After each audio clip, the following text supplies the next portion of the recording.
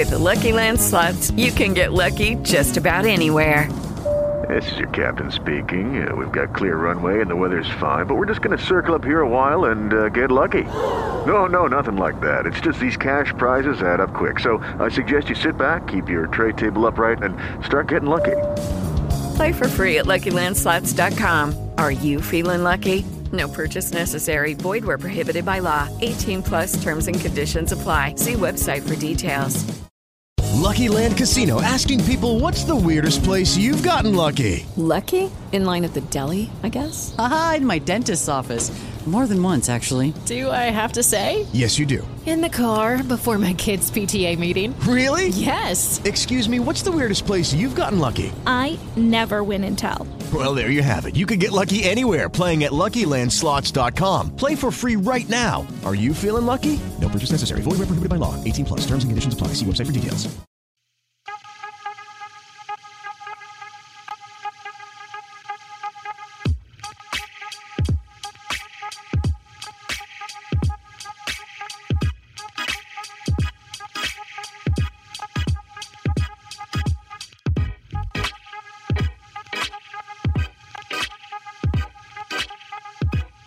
Welcome into another episode yet again of Broncos Brawl. As always, I am Keegan Hartman. You can find me on Twitter at Keegan Hartman1. I know it's a very special name. We got a really special show today. Unfortunately, Alex could not be on today per usual, but he will be on next week. In the meantime, first I would like to introduce to the show, he is the executive producer of the whole kit and caboodle. Ladies and gentlemen, Mr. Usaid Koshul, and you can find him on Twitter at Usaid Koshul. And how you doing, man? I'm doing well, guys. Thanks for having me on. Nice to finally get a chance to formally meet Byron. And you, Keegan, of course. Hey, thanks. All right, and secondly, of course, that goes without saying, Mr. Byron Chamberlain, he's joining us on the show as well, newest co-host to the Broncos Brawl family, and you can find him on Twitter as well, at BC_Chamberlain. Byron, how's your week been, man? Weekend, I guess. It's been good. It's been really good. I've been looking forward to coming on board again and talking everything Broncos. Hey. I'm loving that shirt you got on. Oh, the MIZ. We're in a good basketball game right now with LSU, and we still got the lead right now. So I'll be in attendance on I think the women are playing tonight, but the men, I will be in attendance Saturday. It's at 5 p.m. Hopefully we can get it done. We're pretty inconsistent with the SEC, so hopefully we can turn the ship around and get a win. That'd be nice.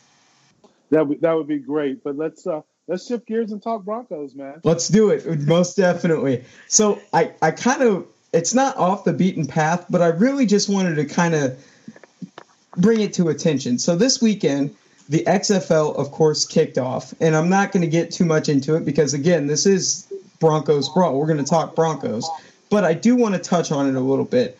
There was some Broncos talent to note, and I think it's kind of funny because of any of the biggest things to happen during the XFL, arguably three of the biggest things surrounded Broncos, including Marquette King, who punted a 65-yard punt. It was a beautiful punt. It made me reminisce of times when he played for the Oakland Raiders and the Broncos.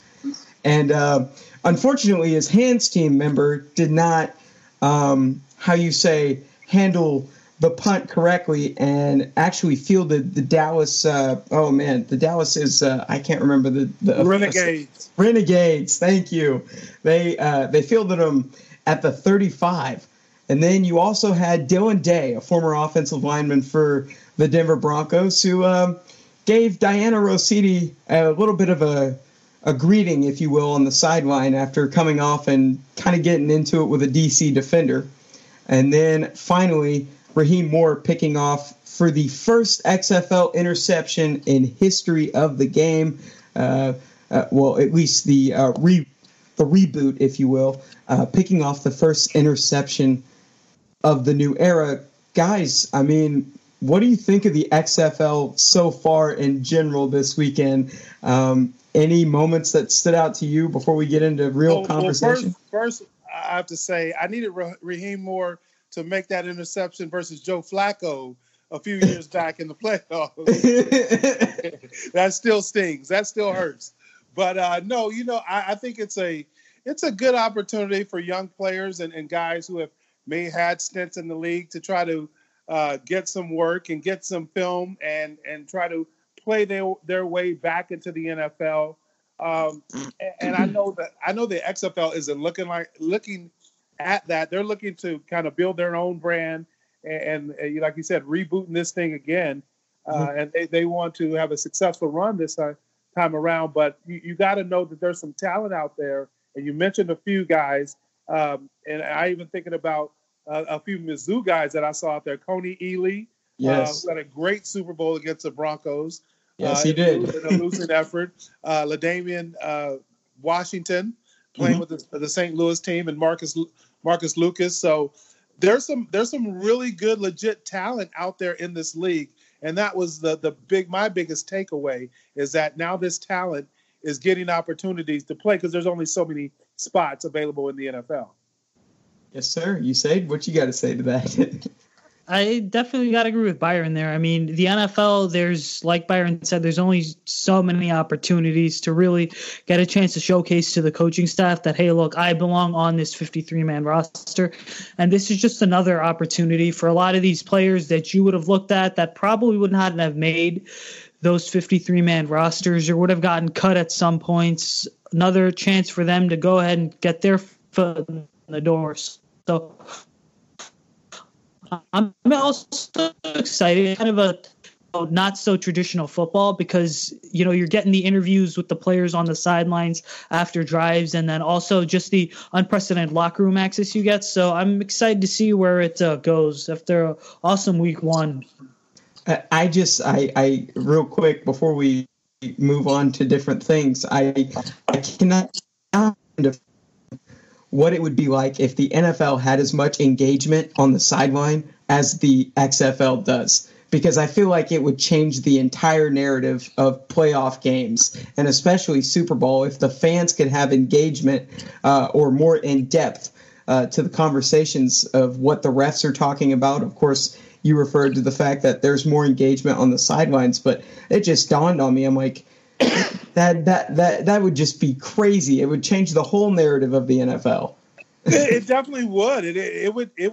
You could understand a lot of times what players are thinking, why they're thinking that way, what coaches are thinking, why they're making some of the decisions they make that are maybe questionable decisions. But as a football fan and football purist, I don't like it. I really don't. It's something that I don't need. I don't not need that. Giving it a chance? Huh? Not giving it a chance at all? No. I saw it. I mean, I saw it, and I was like, I don't need it. I really don't need it to enjoy the game. Fair enough. I really don't know I really don't want to know what that guy's thinking. I want to watch the game and enjoy the game. I don't want to hear his explanation for why he threw this pass. We can do that after the game at the press conference. The other thing, like you said, it could be a slippery slope because we know football is an emotional game, and you're going to have a guy who, at some point he just doesn't make the play for whatever reason or whatever. He might come to the sideline very emotional, very whatever, and also you have your inner battles with other guys in the game, and we saw that with Richard Sherman and Crabtree. It was after the game when Richard Sherman did the interview when going up against Crabtree when he was with Seattle playing the 49ers, and that thing was a very volatile, to say the least, interview. And you're going to have in-game stuff like that. The potential for disaster is great. You say anything to add to that? I mean, I'm just going to say I would like to hear some of those conversations. I know Byron can kind of maybe touch on this for us. Just what are some of those conversations, Byron, that take place on the sideline? Because I know you played with Terrell Davis and a couple other awesome NFL names. Yeah, there's a lot of conversations that go on the sideline and on the field that you just don't want people having access to. I remember like when guys would be mic'd up for NFL films or whatever, the code word was Donnie Brasco. They'd be like, "Hey, I'm Donnie Brasco," and that meant you need to watch what you say around me because I'm wearing a wire. I'm mic'd up, like the old movie Donnie Brasco. So, but there's some things that go on out there, and there's some I look at it too, play calls that may get told. I don't want to give my opponent any advantage. They're sitting there listening to huddle to play calls. I just think it's a bit too much. I think football, and I'll cut this short, but I've always said this: there's a few things in America that you can sell anywhere in America, and you don't have to do much to them, but they will sell. One is coffee, the other is hamburgers or cheeseburgers, Coca-Cola, and football. You really don't have to mess with those. Every American loves those. So you don't have to do much. You don't have to do too much tweaking to it, because now you get away from the essence of what it actually is. So I just don't need the sideline interviews during the game. I'm good with just the game. Well, there you go. There you have it on that. Byron Chamberlain, not a fan of the XFL. So I mean, I'm a fan of the XFL. Just to engage. Just the in-game interviews. Okay. All right. Sorry. Excuse me. I'm going to I'll give it a chance. I'll see where it goes from here. I do. I like the engagement. I think it's cool that you get to see the conversations between the coaches and the quarterbacks and the players and whatnot. Though, again, the sideline reporters, too dicey. But yes, that's a different story for a different day. But a guy I'd love to have a microphone on one of these days in his career, wish I could have had a microphone on him if I was any media, is Phillip Rivers, who had actually just recently got news that the Chargers will be moving on from him this season. They'll be going their separate ways. And, of course, there was talks that I believe Phillip Rivers moved his family to Florida. Overall, in terms of the Broncos, they're 16-13 overall against Phillip Rivers in his career as a Charger. And so now the Chargers are in the market for a quarterback. What does this say for the Denver Broncos moving forward? Not necessarily his services and whatnot, but focusing on the Chargers as a competitor within the AFC West. What can we see from them moving forward this offseason and into the season next year? I think so. First, it's definitely a positive development because it does give Denver a better chance at potentially beating out both Las Vegas and the Chargers to finish second in the division. Now, granted, I will say this, though. The Chargers still have a pretty good defense. I think that that front seven, that defense is going to kind of go ahead and carry them while their starter in 2020 continues to get adjusted. Yeah, I 100% agree with that. Their defense is what they're going to lean on. But, there's a lot of rumors floating out there. There's a rumor with Tom Brady possibly coming to the LA Chargers, which would be very interesting to replace Rivers with Brady. But the way I kind of see it, as I look at what happened in Kansas City this year, I look what happened in Denver with Drew Lock and the way he finished the year, and I can see the Chargers going to a youth movement. I could see them saying, hey, okay, we need to find us a young guy, maybe through the draft or whatever, that we can come and he's going to be our franchise guy, because we got to compete with Mahomes for the next 10 to 12 years. Drew Lock looks like he's going to be a good one, and we may have to compete with him for the next 10 or 12 years. We need to find somebody, not just a Band-Aid for a year or two, but somebody who we can, be our franchise guy, maybe some guy coming out of the draft or whatever that we believe in, and that could be our starter for the next 10 to 12 years to deal with what we got to deal with in Denver and in Kansas City. I 100% agree with that, Byron. I think that they have to go down the avenue of the youth and look for someone that that shows promise and can come in and compete for the starting job rather than just have a bridge quarterback be their Band-Aid. You look at, is Tom Brady a viable solution? Yeah, sure, you could plug and play Tom Brady all you want, but it's the matter of how long he's got. And honestly, I don't even see him more than a season. I think he's got a season tops, honestly. Oh, wow. That's honestly what I see out of him.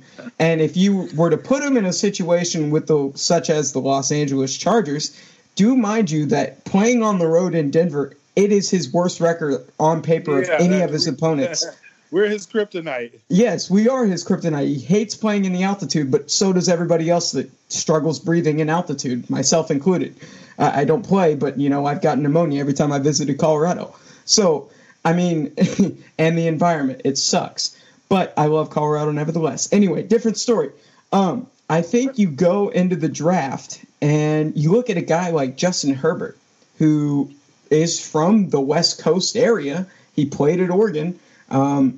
Lit up the Rose Bowl, very mobile, lengthy, got height on him, and people were speculating that he could make an argument for being the number one overall pick, and that was kind of the discussion as of late. Is it going to be Joe Burrow or is it going to be Justin Herbert? I think what puts Burrow above Herbert is the fact that he had Joe Brady and he had one of the most productive offenses, setting every milestone he did with that LSU offense. But I think otherwise, Justin Herbert is probably the long-term solution for the Chargers moving forward. I definitely evaluate Justin Herbert. And then you've heard people say Tua Tagovailoa. But the one thing I question is his injury history. Yeah. That's the thing. Like, what is Tua going to be like when he comes back? Is he going to be 100%? There was a report that came out today that said he had a pretty good range of motion in his hip post-surgery. So that's positive for him. And I'm definitely a Tua fan. He's from my island, Oahu, so I'm definitely a Tua fan. But what is he going to be like actually on the field? That's the question mark. Another kid that the scouts really like is the kid from Oregon State. What's his name? Jake Luton. That kid has the NFL size. He has a strong arm. He's one of those guys, maybe even like a Daniel Jones that you don't really see him coming, but a team will fall in love with him. And all it takes is one team to fall in love with you. And he might be a guy that goes higher than a lot of people think in the draft. He can sneak up in the first round. I could see, him being a potential guy. And all that being said, like I said, it's just about a team falling in love with a quarterback and saying, okay, he's going to be our guy. And similar to what the Kansas City Chiefs did with Patrick Mahomes. Mm-hmm. I 100% agree. I'm looking at the Chargers stat line right now, and the first thing I see is the interceptions to touchdowns ratio. It's the third worst in the league. And so I think that it's definitely a point of emphasis. They finished as the 21st ranked offense in the NFL last season. So I think it all starts with the quarterback. And then from there on out in the draft, you have to really evaluate every single position, not just the quarterback. Your defense, like you said the defense is very fine. And I think it's got all the pieces to be successful. Like they say on paper, they're good, but just their record doesn't reflect that. And I think it just starts with the quarterback for the Chargers. You said, do you have anything to add to that? Yes, I definitely agree. The quarterback position is one that they're certainly going to have to address this offseason, whether it is via free agency or the NFL draft. I think one guy to kind of keep your eye on as, the scouting combine kind of kicks off week, Utah State's Jordan Love. He's going to be one of those guys. I know he blew the competition out of the water in Mobile at the Senior Bowl about 3 weeks ago. I think he could definitely rise. And you could see some teams go ahead and say, you know what? Yes, Jordan Love needs 1 or 2 years to really reach his full potential. But you'll see some teams kind of falling in love with Jordan Love over Justin Herbert. Now, I do want to talk about, in terms of Phillip Rivers, where do you see him best fit for his future going forward? Do you think you see him retiring next season? Or does he end up with a team because he's still got, quote-unquote, gas in the tank? I think he's probably going to end up in Tampa Bay playing with Bruce Arians and then end up, just being a bridge quarterback for a year to whoever the Buccaneers decide draft. And in this case, I'm pretty sure I think it's going to be Jacob Eason. Byron, did you have anything to add to that one? I don't know. That I never thought about Tampa Bay. That could be an interesting deal. Do you think that Jacksonville is really sold on Nick Foles? Could he be a guy that comes in and replace Nick Foles? I'm just thinking of Florida team since he moved to Florida. That doesn't make sense though, because if you look at Jameis Winston, he had 30 touchdowns, but he also had 30 interceptions. Like, those are the top two guys for throwing the worst touchdown to interception ratios. I think Jameis is the first guy to join the 30-30 club. There's a lot of guys in baseball that's done it, but Jameis is the first guy in football.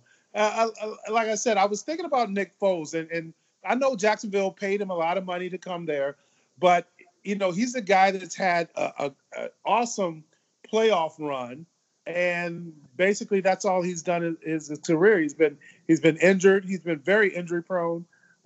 Missed a lot of the season last year. Could he be a guy that you say, okay, we're going to invest in Phillip Rivers for a couple of years until we find our franchise guy? I disagree with that too, because I think Gardner Minshew has proven enough to earn that starting position and earn the respect of that Jaguars locker room to be able to go into next season. And sure, he had his highs and lows this season. A lot of people were like, oh, Minshew mania, and then you just slowly heard him just drop off. But I think if they find other pieces to complement what Minshew is doing, then I think that they can be a successful football team as well. Let me say this. Like, I know that he gained a lot of respect in that Jacksonville locker room and with fans, which is important. Uh-huh. I don't know how sold I am on Gardner Minshew. I don't know if I'm quite buying right now, Gardner Minshew. And so I think he's a guy for me. If I was the GM there, I would be like, hey, Gardner, you're going to be our guy, but I want you to sit and watch this old pro, Phillip Rivers, and learn from him for a year or two, and then we're going to hand you the reins.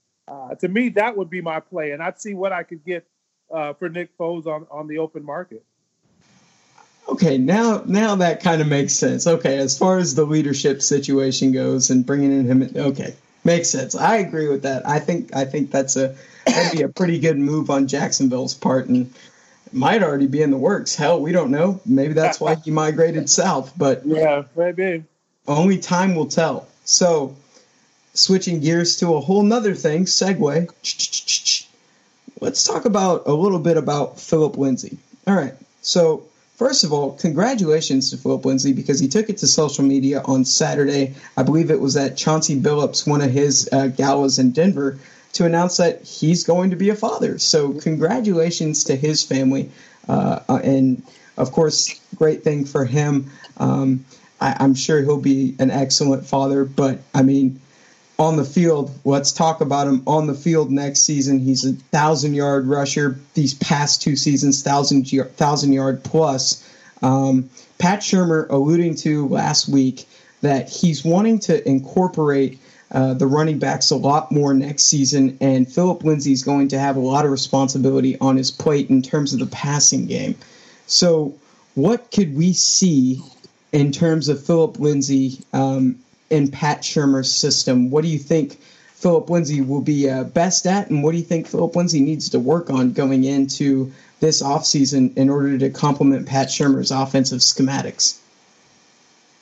I would say so. I think you're going to see Philip Lindsay get into, just get out into space a lot more and make tons of plays, because when you look at it, Shurmur, the 2 years that he was in New York, they really managed to get Saquon Barkley out into space so that he could make some plays. And I think that this offensive core that they've built around in Denver, in terms of, you have Philip Lindsay, Cortland Sutton, Noah Fant, those are your big three. I feel like Sutton and Fant, they tremendously will be able to get out there, block, help get Philip Lindsay in space. And as always, I do expect him to be the same between the tackles runner when called upon too. Yeah, that's one of the things that I look at from Philip Lindsay. He has excellent hands. He's a good guy. He's a guy that understands, it seems as a young guy, he understands the screen game, because it's all about timing. And a lot of backs get so antsy when they're running the screens, and they kind of go too early, but you got to kind of sell that.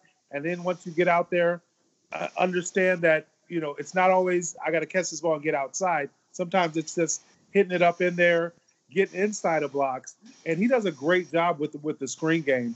And I think they'll utilize that more. But also, I think Philip Lindsay is a guy that you could put out in the slot. You could run some bubble screens with.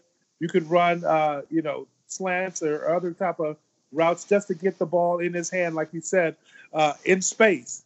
He's a guy that with the tremendous, athletic ability and speed, once you get him in space, big plays are bound to happen.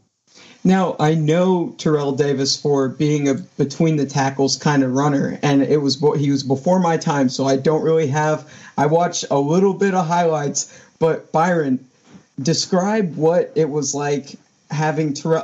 Was Terrell Davis out in the open kind of guy? Did he make plays out in the open field? I know this is weird coming from a guy that's a Broncos fan, but it's before my time. Yeah. The thing about Terrell was he was an every down back. He never came off the field. He wasn't the third down guy. He wasn't the first or second down guy. He did it all. And one of his strengths was that we could add to our offenses. When we would go empty, we would leave him on the field. So we'd go 5 wide receivers, or we go 2 wide receivers, Rod Smith, Ed McCaffrey, and then we'd go 2 tight ends with Shannon Sharpe and myself, and then Terrell Davis. And we'd split him out into a 5 wide receiver set.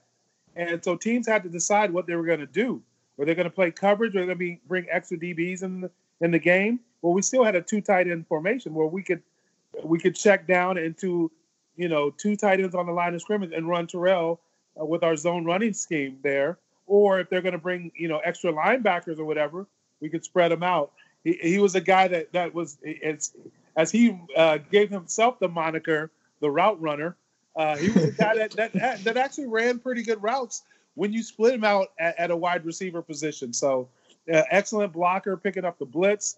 And, he was known that he didn't run a grade 40 coming out of college at the University of Georgia, but he was hurt. But he was definitely a home run hitter. He was a guy that once he got in the open field, not many people were running him down. Well, I know with Pat Shurmur's offensive scheme, you look for those quick passes and they're really short. They're short routes, and then the occasional. It is Ryan here, and I have a question for you. What do you do when you win?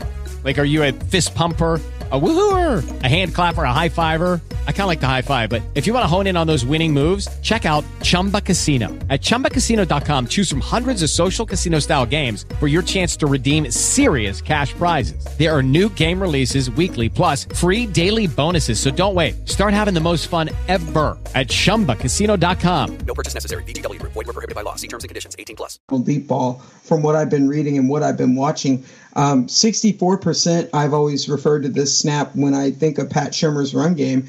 In 2017, when he was the offensive coordinator for the Minnesota Vikings, 64% of the snaps were run plays. So there's definitely going to be responsibility regardless of Philip Lindsay. But let's say what if? Let's play the what if game here.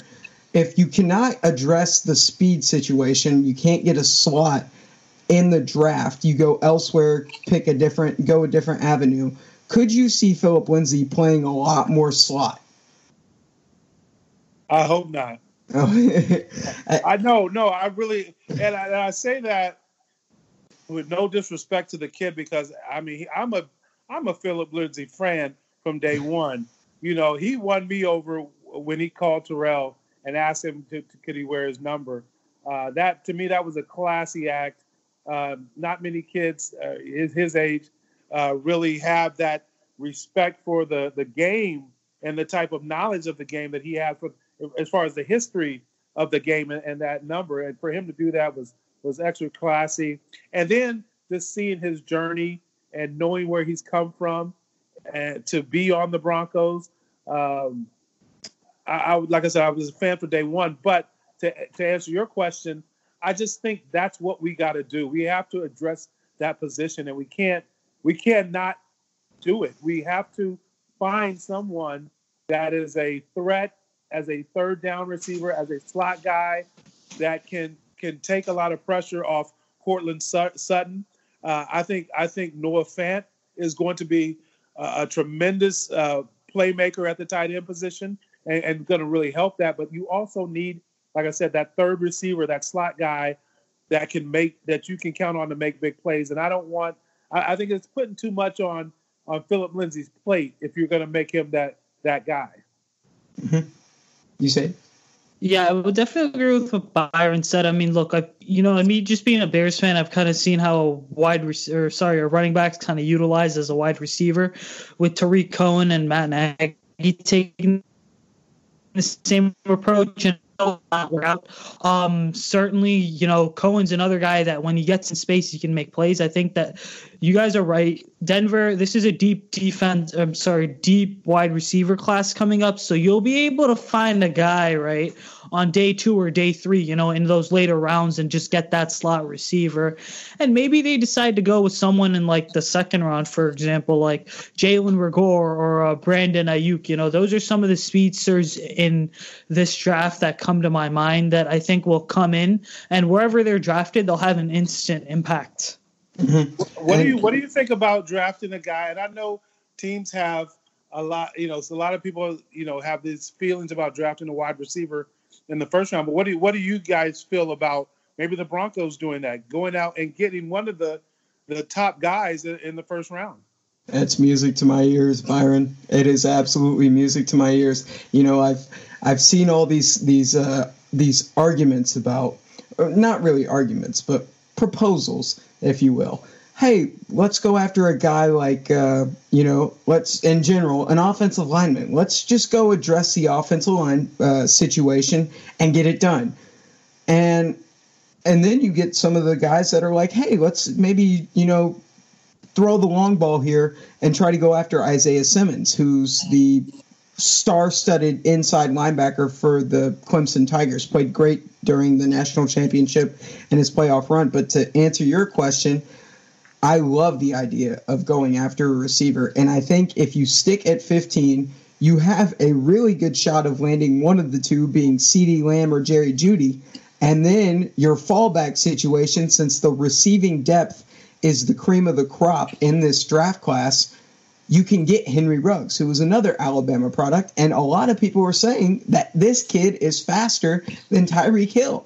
I haven't seen it. I don't have an opinion about it.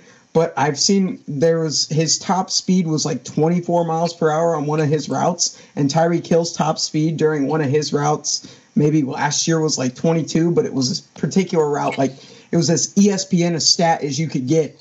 But I'm saying that he has the potential to be that speedster to reflect Kansas City's offense, because I think at the end of the day, what we're trying to do is beat the team that is an hour and a half that way from me. So yeah, I 100% agree with you, but I think this is such a deep receiver draft that you got to come away with one of them. You got to come away with one of the top guys because it's such a deep draft, and to me, it's an investment in your quarterback, in your future, for the next 10 to 12 years.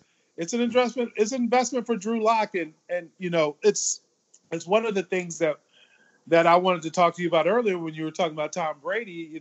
He said he only got a year. is it him, or is it just the fact that they have no more weapons in New England this year? And that's the thing that I think it's a must that you give Drew Lock the proper weapons to be successful. And I think you go receiver with your first pick, and then you build that offensive line. You build, whatever other issues that you have to address after that. But you secure one of the top guys, and that's just going to make because like we know this going in.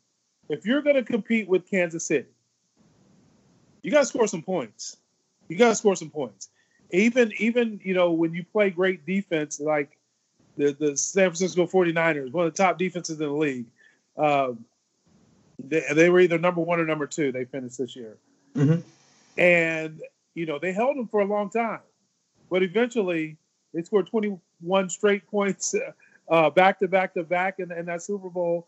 And, they put up 30-plus points. So you're going to compete with Kansas City. You can only hold them for so long.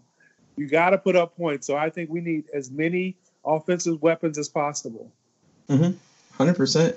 You said anything to add to that?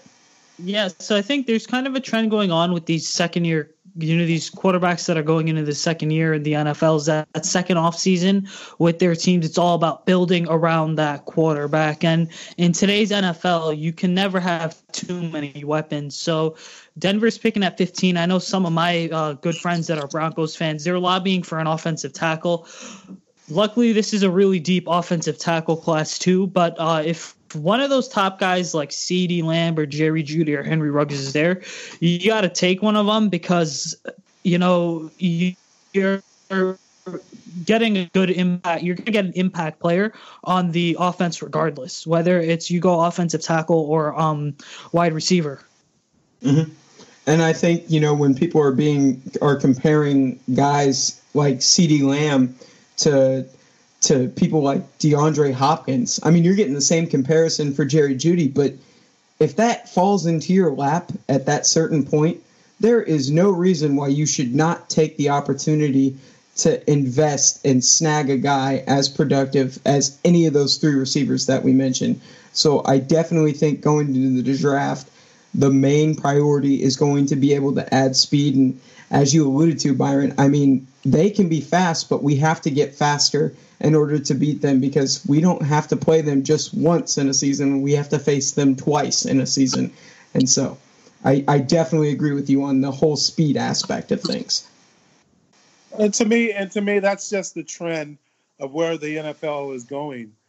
These type of offenses with, multiple weapons. You got to have a tight end who can stretch the field and make big plays. I think we've addressed that. You got to have a home run hitter in the backfield, someone who can run the ball, but as well as get out in space, catch the ball, and be a threat there. And then just multiple receivers that you don't know who you're going to double team, and that's the problem that the Kansas City offense faces for every defense in the league.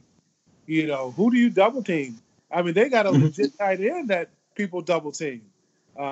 So, I would love for us to give in that type of situation.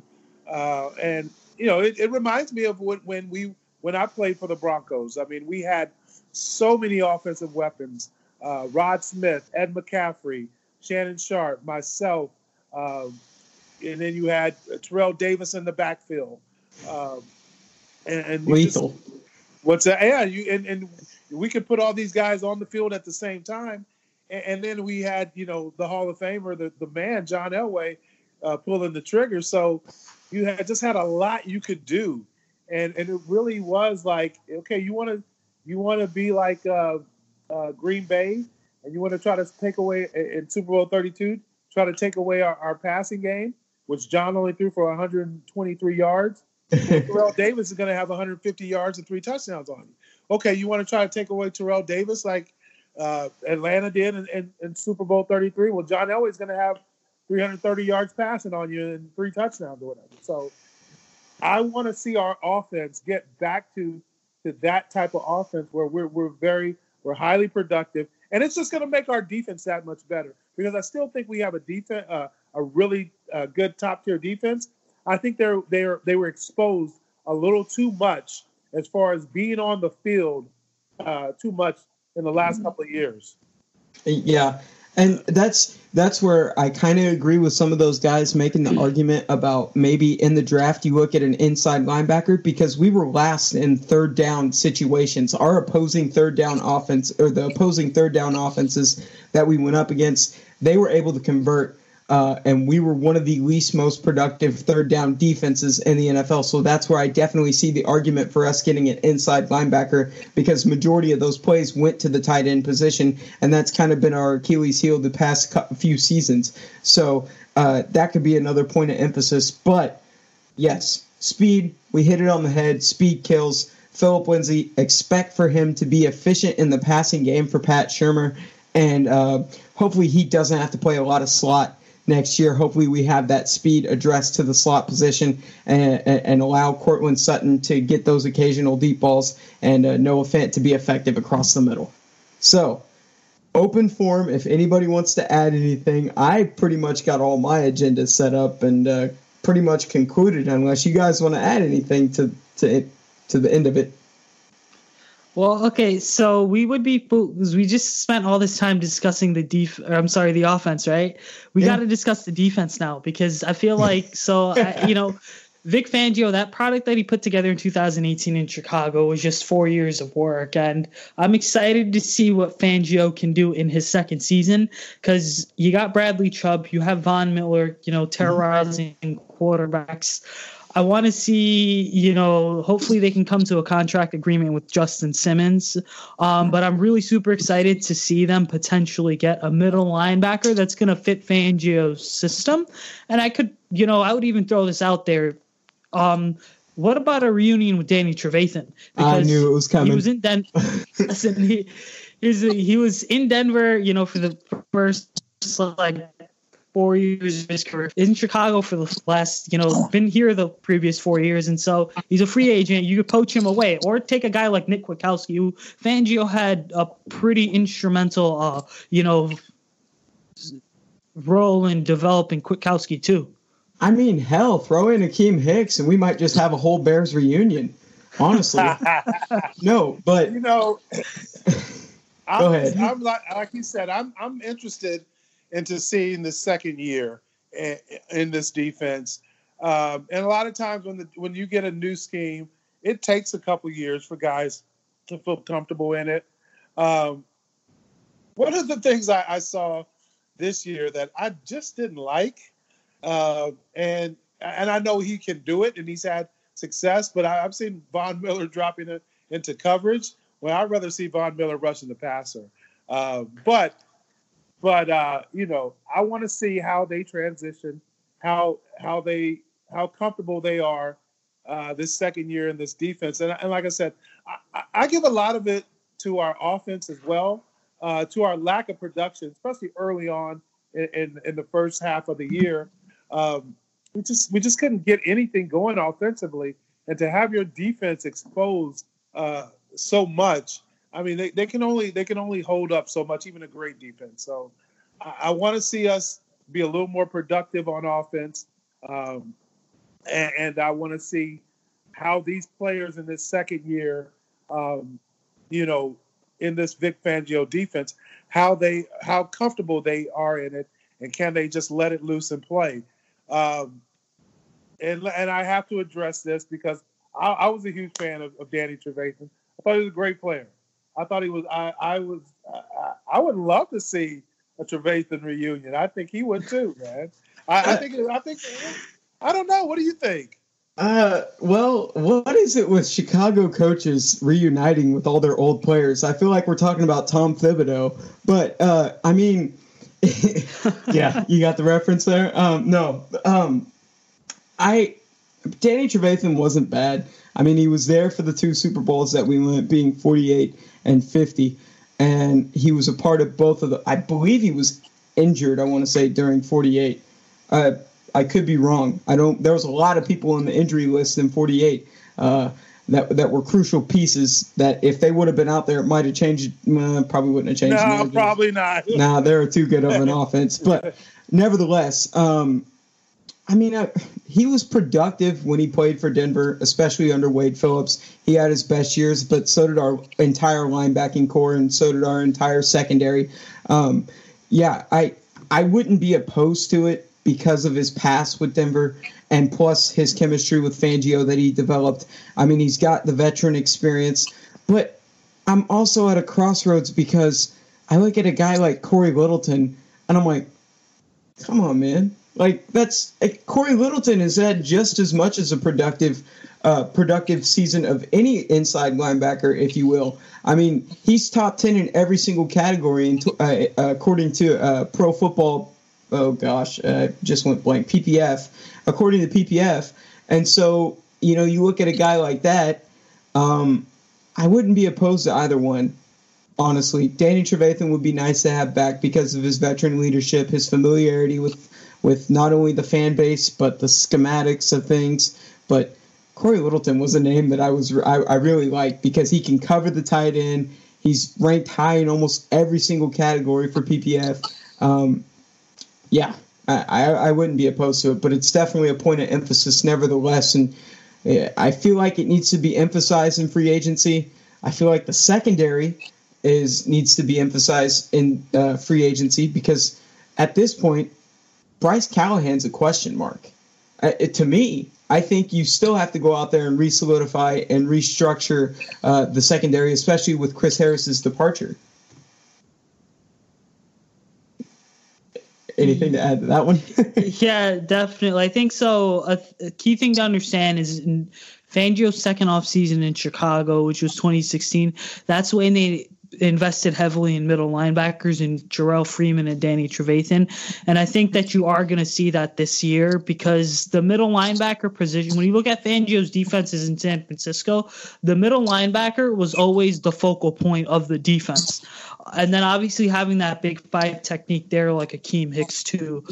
Those are the two positions that I really look at that kind of really focal points of the defense that I think that they're going to, got a good defensive line. They just got to get that middle linebacker there, and this defense is going to take off because they have the edge rushers. And I think that a strong front seven like Denver has will definitely mask some of the issues that may linger in the secondary. Byron, anything to add to that one? No, I'm good, man. Okay. I will ask this. Byron, you might have one up on this, but you said you can add to this one too. Do you think this offseason there's a good chance in free agency that we kind of live up to the same name that we did in 2014 when we acquired names like we signed Aqib Talib, TJ Ward, to name a few names? We really approached the defense and made it a point of emphasis. Do you guys think that this could definitely be the long-awaited 2014 Part 2 in free agency for the Denver Broncos?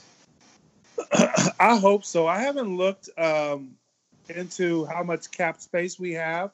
Roughly $65 million, but don't quote me on that. Okay, well then we got some space. We got some money to work with. And I hope you do because we still have some key elements on that defense that we can build and get back to that type of 2014 defense. And so that's what I hope we do with this offseason. With the whole free agency period. And then I hope we really go hard with, like we said, we talked about earlier, getting Drew Lock some weapons through the draft. Mm-hmm. Now, one more thing before we leave, I will tell you this. So there was speculation, and it's been swirling around here, and I don't know if it's 100% true, but there has been talk that Albert Okwuegbunam, one of the teams that have been linked in the later rounds to Albert O, is in fact the Denver Broncos. And I don't know where that chatter has come from. I don't think it's necessary. I do not think it's necessary. No, because we have Troy Fumagalli and we do have Noah Fant. And I don't know. Fumagalli played pretty solid with Drew Lock last year, and then also you had Jeff Hireman. But again, Jeff Hireman has been injury prone, so it could be an avenue. Let me stop you. I would love that move. Alberto? I would absolutely love that move, not just because I'm a tight end, and not because he went to Mizzou, and because of the chemistry. The kid, and he's a great kid. And I heard that from A.J. Ofadale, who coached him at Mizzou, who's a really good friend of mine, who's now training him for the NFL Combine, that he's finally healthy, and he's in tremendous. He's like in the best shape he's been in since he stepped on campus at Mizzou. And I'm gonna tell you why I would love that move if we could somehow get Albert O. I remember and I just had this conversation this week because I was helping a guy who's writing a book, and you'll know who I'm talking about. When we looked at the tight end room, we had Hall of Famer Shannon Sharpe. Okay. We had Pro Bowler myself. We had Dwayne Carswell, who's a Pro Bowler, who to me is the best blocking tight end in the history of the NFL. And then we drafted a guy, Desmond Clark. Oh. He was our fourth tight end. Okay. And so when you look at our tight end room, it was stacked. And we always told people we got the best tight ends in the NFL, bar none. If you put from top to bottom, Shannon, myself, Dwayne Carswell, Desmond Clark, who was the guy who didn't play, stacked against anybody, I thought we had the best tight ends in the league. Fantastic four. Your Chicago Bears, and has a great career. I think he's the number 2 all-time leading tight end in Bears history. And so, but what we were able to do with all those guys is put us all on the field, different times, same times, and it created just this crazy like matchup nightmare for teams. And I spoke to a little bit to it earlier. When you got 2 tight ends on the field that are capable of blocking and running and whatever, do you put extra linebackers on the field? Do you put extra DBs on the field? What do? Do you play a base defense?